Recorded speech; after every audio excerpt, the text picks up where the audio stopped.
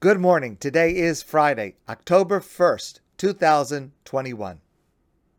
Yesterday, September 30th, was the first National Day for Truth and Reconciliation.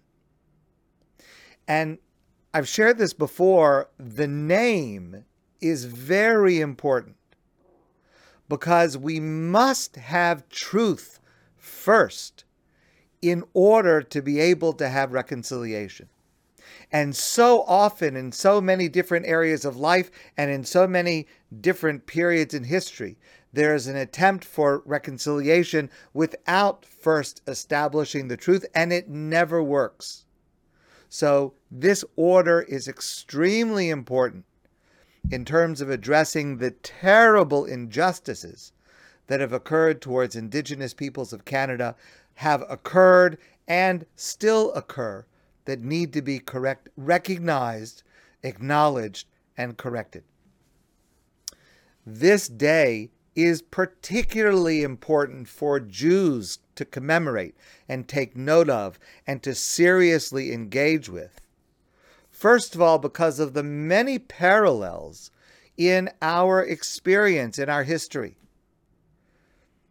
The tragic occurrence of unmarked graves in Canada on the grounds of residential schools, certainly in the Holocaust and in other periods in Jewish history, is a shared trauma that we should relate to with sensitivity and empathy.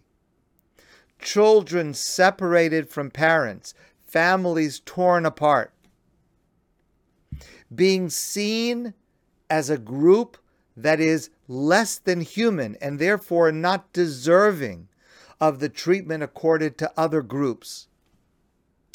Attempts to remove the unique features of culture and religion. And perhaps the most important first step, which also we share, is to listen. To listen to stories of the survivors, to hear firsthand what happened, what is happening, and how to be able to improve the situation.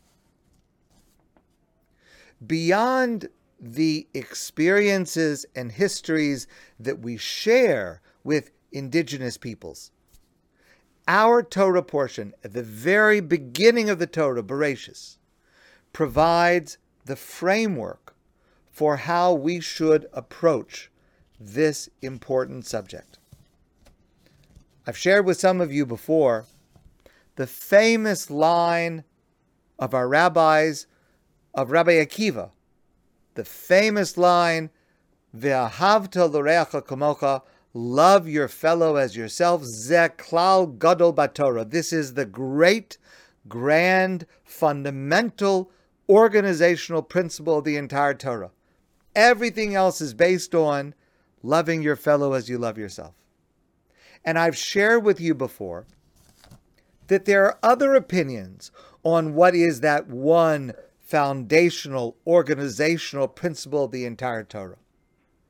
And another opinion is from our parsha, the portion of Bereshis. Vayomer Elokim, and God said, Nase Adam b'tzalmenu, let us make man in our image. Vayivra Elokim es Adam b'tzalmo, God created man, Adam and Chava, Adam and Eve, b'tzalmo, in God's image. B'tselem Elokim bara oso, in the image of God, He created them. Well, what does that mean? What does that mean that every single human being descended from Adam and Eve is created b'tselem Elokim, in the image of God? It can't mean that we all look like God, because God has no physical appearance. It certainly does not mean that we all act like God, because clearly there are many people who act quite contrary to God's model and to what God teaches? So there are many, many opinions among our classic commentators to try to understand this concept of Tselem Elokim, being created in God's image. Let me share with you four. And these four, in my opinion, are representative of many of the different opinions that exist.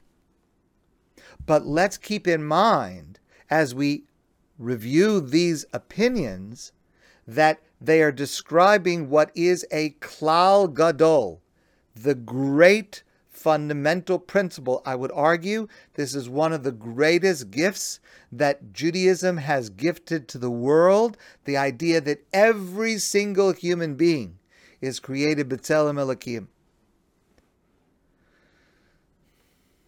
The Malbim, one of our great commentators, says, what does it mean to be created b'tselem Elokim? V'hu kli yakar. Every person, every man, every woman, every child is a kli yakar, a precious vessel, something that is dear and cherished by his or her creator, by God. The Netziv, another one of our great commentators from the mid and late 1800s, says, Zeu tselem Elokim hamasavvo umegin alav minezek. Tselem Elokim is related, tselem related to the word tseil, shadow, meaning that every human being is surrounded by God's protective shadow. There is an element of God hovering over, connected to every single human being.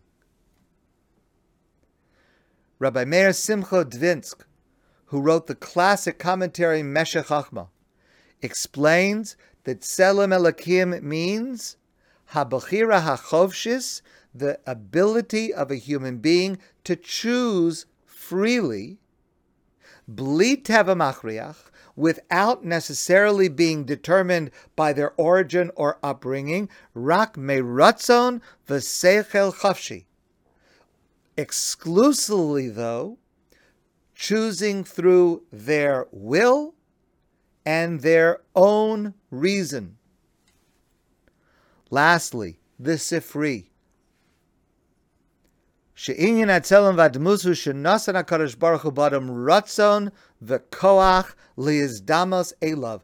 God placed within every single human being the will and the ability to change and improve, to become God-like, to act morally like God. Now, as a klal gadol, as a grand, single, fundamental principle on which all of the Torah is based, it needs to be part of our behavior, part of our outlook every day. You know, we talk about living with the Parsha. Each week we read one portion of the Torah. And that week we should be thinking about the ideas of that Parsha. That's the idea behind having a weekly class in the Torah portion. And the idea is that the themes and the guidelines and the commandments that are in that Parsha need to be part of our outlook. Transformative in how we see the world, how we see ourselves, and in how we act. And I think that it is entirely fitting that this week we think about Tselem Elokim, and in particular these explanations of what it means, in terms of how we have fallen short towards our indigenous brothers and sisters here in Canada and in other places, and what we can do about it. Do we really look at every single human being, man, woman, and child, as being cherished by God, And if they are cherished by God, they need to be cherished by us for who they are, not who we want to make them into. To say of every human being that they are connected to God, that God is looking out for them, well, then how does God feel when one of us mistreats one of his children?